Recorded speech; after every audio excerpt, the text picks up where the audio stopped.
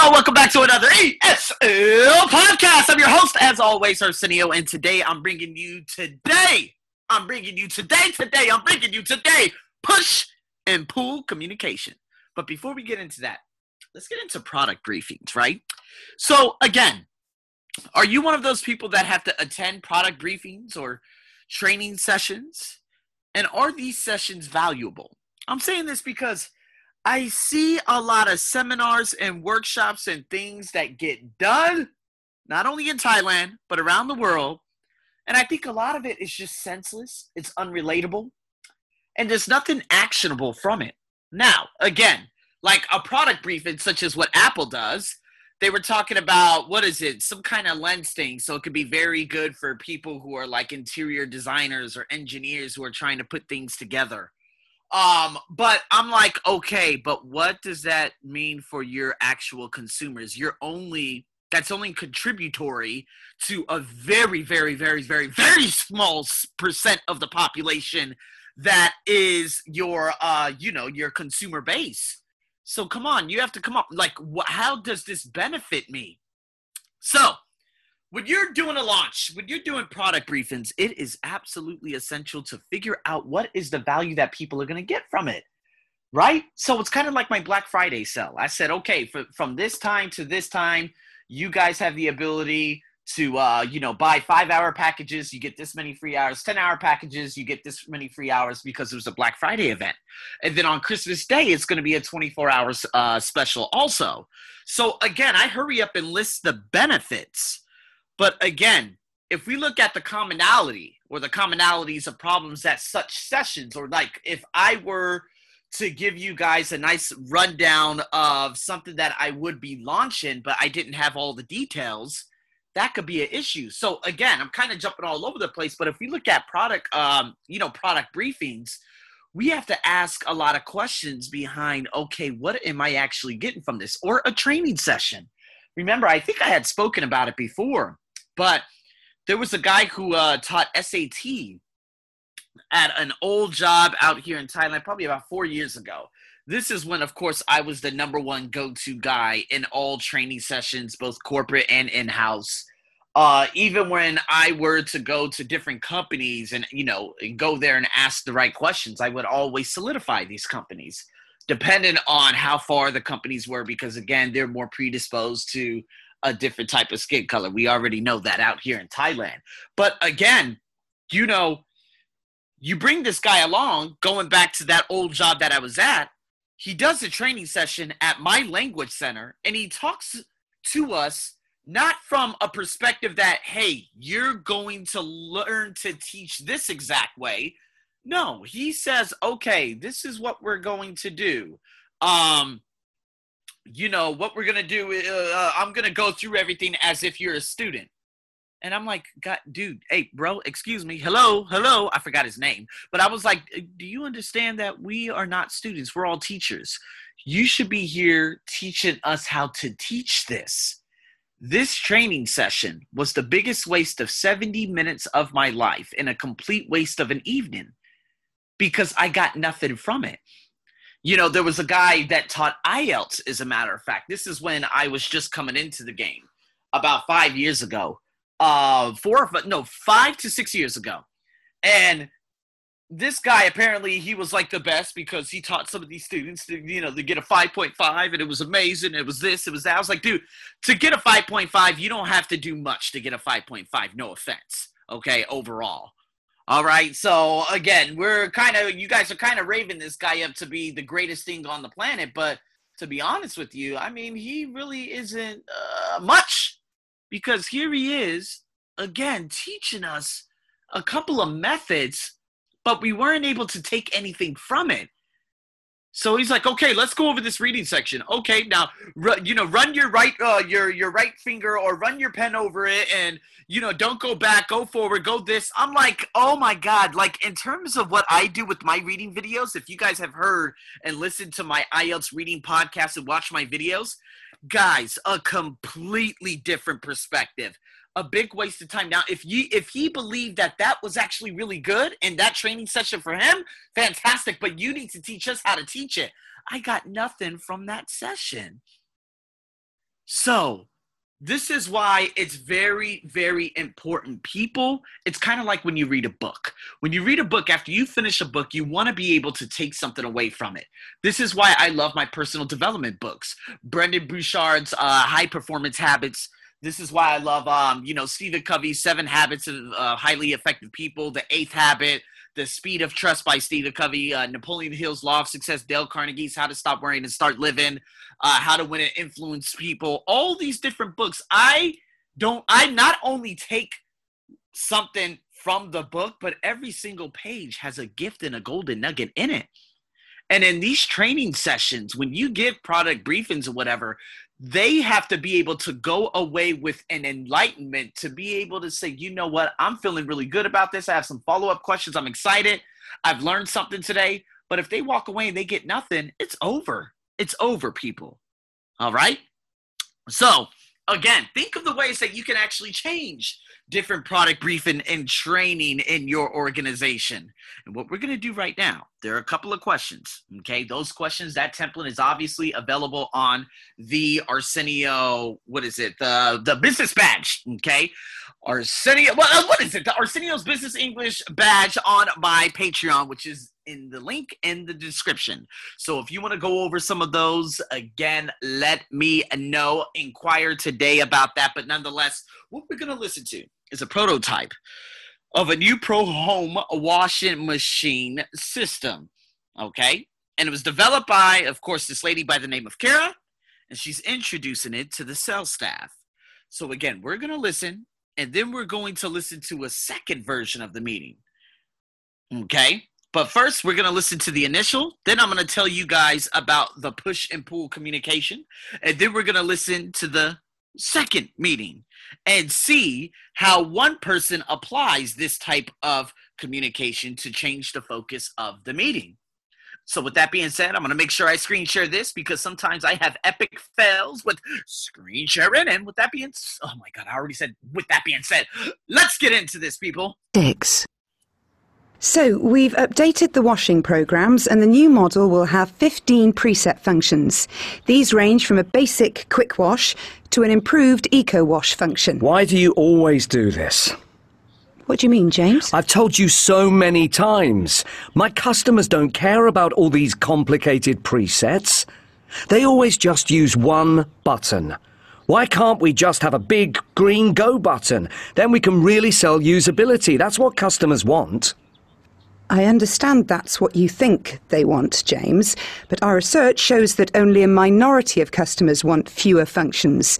In fact, although they might not use all of them, they like the extra functionality. That's not true. It's just not true. All my customers complain when I show them these really complicated machines. My markets want simplicity. And it is simple, James. There's a big green go button, just like you want, and customers who want more functionality have other options too. We have other markets to think about, and they want more functionality, James. I don't know why I bother coming to these meetings. You know what's crazy, people? Listening to that, oh my God, so many memories come rushing back. This is a guy who simply, it's all about me, me, me, me, me. Just imagine if he's one of 10 cells in there, and the other 9 cells are looking at him like, actually all our customers, 9 out of 10, want more functionalities. But you're not opening your mind to the fact that, and again, he got louder and louder and louder. Now, she was very open at the beginning. She was like, what do you mean, James? But at the end, she became more stronger. Her voice changed, right? And then he's like, I don't have been to this meeting. What in Thailand, we call that a minute loon. This is a grumpy old man. I'm sorry. No offense to my old people out there. I'm just giving you guys some assistance here because when you're not open-minded and you think me, you have to look at it from a different lens, a different perspective.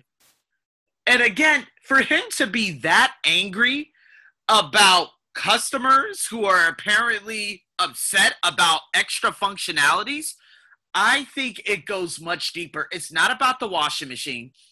It's not about the customers. It's not about anything. It's about him. This is about him, and wanting to go to meetings. So what we have here and what I'm going to introduce to you guys is the push and pull communication. So in an argument, we usually try to push our point of view on the other person. This is James. However, don't forget that they have a point of view too. If it's different from yours, they'll push back, and what's the result? You just go round in circles. This is exactly what you guys just heard. And everyone gets angry and nothing gets resolved. So is there another way? Of course, next time you disagree with someone, why not try pulling them towards you? Ask questions that encourage them to reevaluate their position and think about your position in a different light. See, with persistence and that careful questioning, man, you'll be surprised how the argument can change from like an argument into a productive, collaborative exchange. So, with that being said, I'm going to show you guys what this whole push and pull communication is in regards to the recording that we have just heard. Track 7. Here we go. So we've updated the washing programs, and the new model will have 15 preset functions. These range from a basic quick wash to an improved eco wash function. Sorry, Kira? Yes, James? Well, thanks for the update. I think, in general, the new model looks really good. I do have one or two concerns, though. Okay. Well, I have to say that 15 presets seems quite a lot.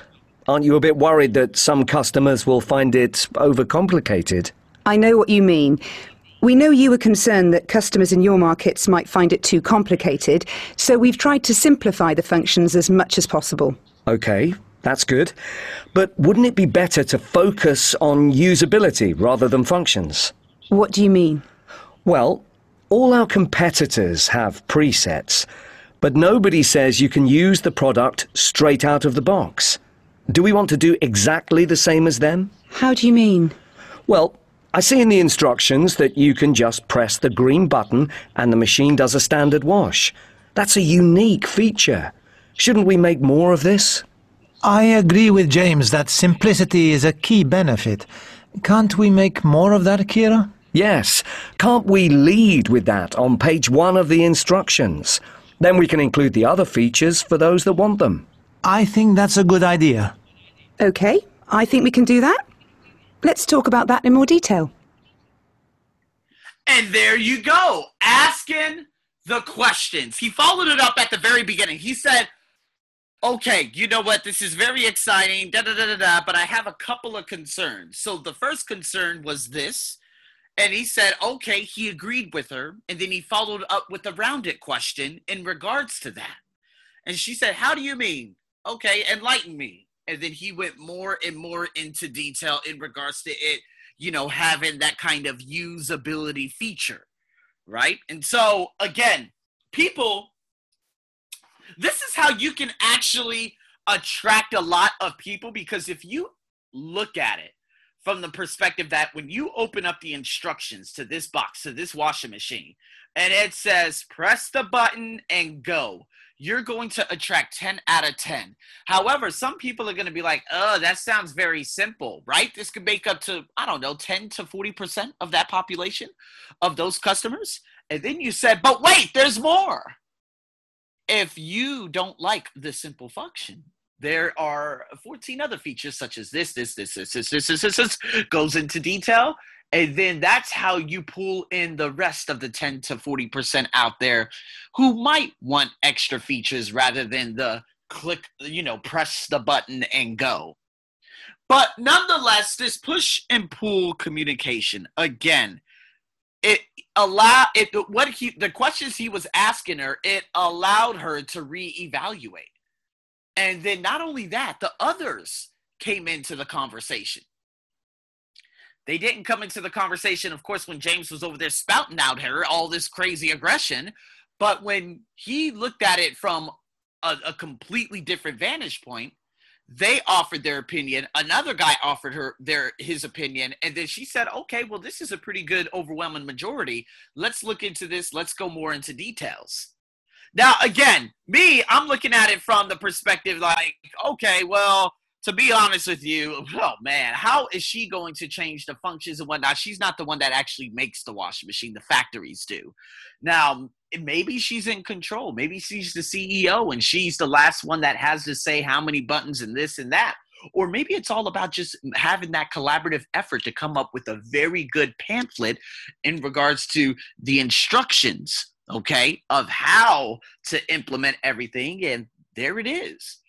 And he looked at it from another perspective. They're competitors. Their competitors always do this. Okay, what if we do this? And maybe we could do this. You see what I mean? Just offering different things. So now the next phase, she was like, okay, so let's get into this. What they could do after that is they could go more into detail. Okay, all right, James, come on up here. Show me exactly what you're talking about. All right, because what they're going to look at the box. They're not going to see anything on the box.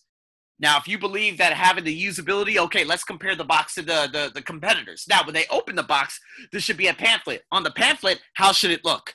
Okay, show me exactly what you think. Okay, let's look at marketing. Marketing, what do you think by this? You see what I mean? Go step by step by step by step. That's how you get things done. And that was a better way of communicating by asking better questions. Rather than just looking at it from my. Got it, guys? So with that being said, welcome to Push and Pull Communications. I hope you guys enjoyed this. Please like, share, rate me in the Apple Podcast Store. If you guys want the questions and everything else on my Business English podcast badge, as well as coaching hours with the free hour that you get, let me know, and I'll be waiting for all your responses. I'm your host, as always. You better stay tuned for more. Over and out.